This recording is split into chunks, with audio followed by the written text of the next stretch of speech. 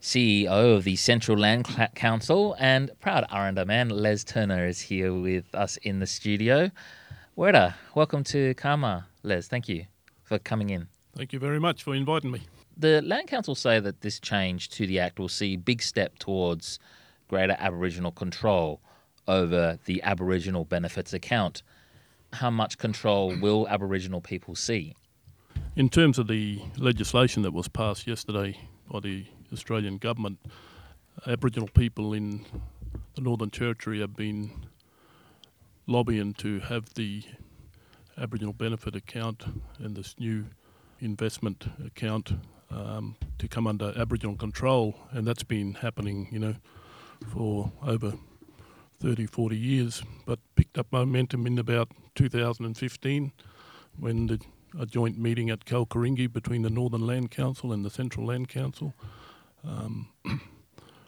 talked to the Minister and also put together a policy document in terms of how that could happen and some principles. And in terms of the passing of the legislation by the Australian government, it puts the control of the Aboriginal benefit account back into Aboriginal people's control, and that's a benefit for Aboriginal people in the Northern Territory. For those who may not know, can you maybe give as simple as an explanation possible as to what the Aboriginal benefits account is? The Aboriginal benefit account in this new legislation that was passed, the Aboriginal Land Rights Northern Territory Amendment Economic Empowerment Bill 21, means that the first time it'll be an Aboriginal controlled body and decisions will be made by the ABA in Northern Territory, and it distributes the equivalent of royalties generated by mining on Aboriginal land across the Northern Territory. And the account will initially be set up and it'll be a whole new entity where it'll employ its own CEO. It will have its own board. Land councils, the 4 land councils in the Northern Territory will have 2 members each. There'll be 2 independents appointed by land councils, and there'll be 2 independents appointed by the government. And they will set up the new body, and it'll be in terms of a investment fund or endowment fund where investments will be looked at, similar to probably the New South Wales Aboriginal Land Council, that it's got its own endowment fund, and in terms of its investments, Aboriginal people in New South Wales have been operating that for the last 30 years as well. And in terms of its investments, the similar one that will be set up in the Northern Territory, we hope would be similar to investments that could be done which make the fund grow and also benefit Aboriginal people in the Northern Territory. I will put to you some criticisms of some of these new amendments that were put in the bill.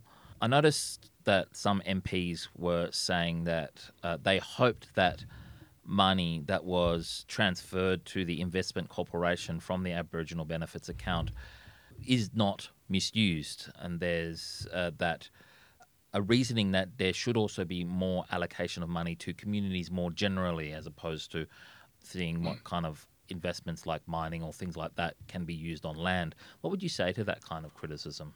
I think the criticism is a bit unfounded. I think in terms of the investment fund, initially there'll be 500 million put into the account for the entity to manage. Further to that, there's an extra 60 million per year for the next 3 years in terms of meeting the social and economic stuff in terms of the current ABA grants. And Aboriginal people are accountable in terms of that, and the new entity will have all the policies and procedures developed in terms of ensuring, accountability, transparency around those new arrangements. There's also been some criticism that this new process will give a much more faster pathway to mining to be held on people's lands, on traditional owners' lands. Now, as much as I do, that there is certainly a lot of discussion in regards to the Beetaloo Basin about fracking gas projects there. Do you think that this will give a green light to mining companies and other resources industries that it will be a much more easier process for them to access land? Look, I think it's good to understand that, in the Northern Territory, we operate under two regimes. One's the Aboriginal Land Rights Act, in terms of the land granted under that, and the processes involved with that. And then we have the Native Title Act and its regime that operates. In terms of veto rights under the Land Rights Act, that can happen and be reviewed after 5 years. In terms of the Native Title Act, there's a right to negotiate, and there's procedures in place for both of those regimes. And in terms of traditional owners being consulted, we think that process we got in place and is pretty sound. It doesn't benefit mining companies. It gives us the right to sit down and negotiate, and also in terms of if we say no, companies can come back in 5 years' time under the Aboriginal Land Rights Act. In the debate for this bill in the Senate earlier this week, Green Senator Lydia Thorpe opposed this bill. She says that feedback she gets from traditional owners and family clan groups in the Northern Territory about this bill is that, quote, communities have had absolutely no idea about this bill and what it will mean to them. What do you say to that? Look, I think it's important to tell people the Central Land Council and the other three land councils in the Northern Territory have been talking about the amendments and the proposal and the passing of the legislation, as I mentioned earlier, for the last 20 to 30 years. Aboriginal people are elected to, say, the Central Land Council by their constituents, and it's a 90-member council, and a lot of consultations with our council and executive has happened, and that's in terms of the consultation. We think that was good, and we also, encourage, our elections for Central Land Council is in April next year, and it's important for Aboriginal people to get involved on the council and the election process, and in terms of us developing this new body and making sure it works. What kind of projects would you like to see come out of this new arrangement now? I mean, we've spoken about investments, but personally, for Les Turner, what would you like to see? I think it's a bit of a watershed in terms of the new arrangements, and it's Aboriginal people making decisions on applications that came from Aboriginal people. And in terms of investments, the way, the structure, there'll probably be, the board, but there's also probably should be, in terms of the structure, not trying to have any preconceived ideas, but an investment committee, and in terms of advice to the board in terms of its investments and where that should be. And it's probably important aspect that, is in terms of accountability and transparency and making sure there's growth within that fund.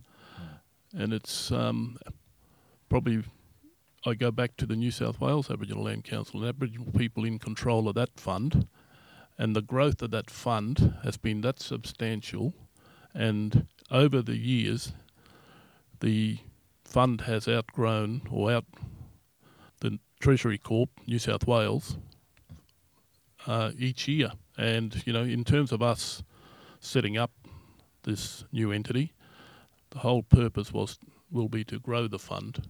And I think we'll put in the appropriate, frameworks and policies and procedures to ensure that. Mr. Turner, on to another topic. You would have seen that laws that would have meant IDs would have to be presented at the ballot box have now been scrapped by the Morrison government. You at the CLC, as well as the Northern Land Council, were very vocally against this legislation and had said that there wasn't enough consultation in regards to it. And what's your reaction to this latest development? Well, I'm glad the Australian Parliament has got rid of that proposed legislation, because it was not helpful in terms of Aboriginal people, in terms of our voting, and it was calling into question. I think that legislation might have been a bit racially based. Could have been aimed at, the Cedar Lingiari, in terms of, given we have a big Aboriginal population. And, our arguments, we spoke out on it in terms of the bill and its inadequacies. And I think the outcome is good for all Aboriginal Territorians. I do want to just lastly bring to you a point that was made by Senator Jackie Lambie when she was saying that she was not going to support this bill.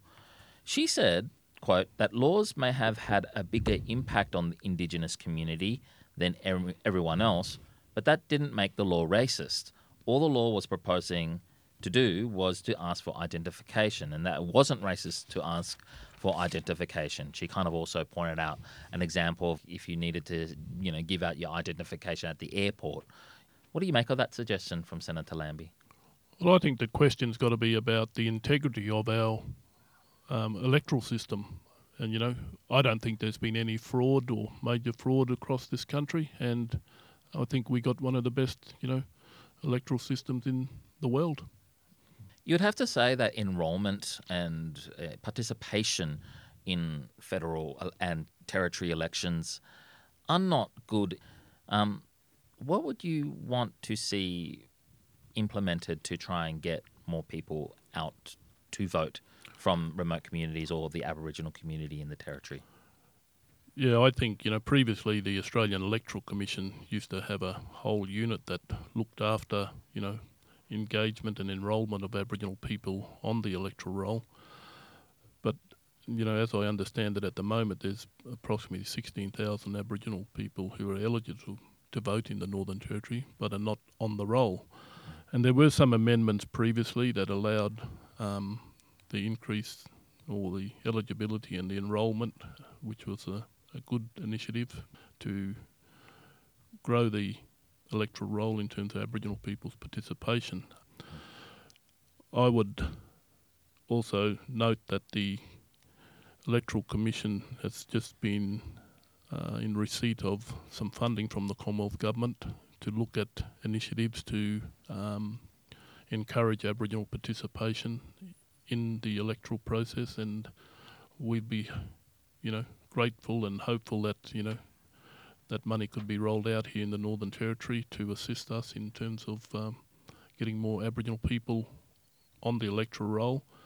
And part of the problem previously is that, in terms of the electoral roll and having people on there had no postal address or the community store. There's no streets or, in terms of having that information.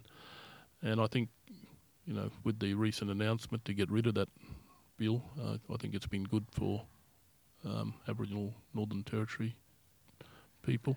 I just encourage, if you're not enrolled and you're eligible, get on the roll and make your vote count. Have your say. It's important you get on the roll and you vote.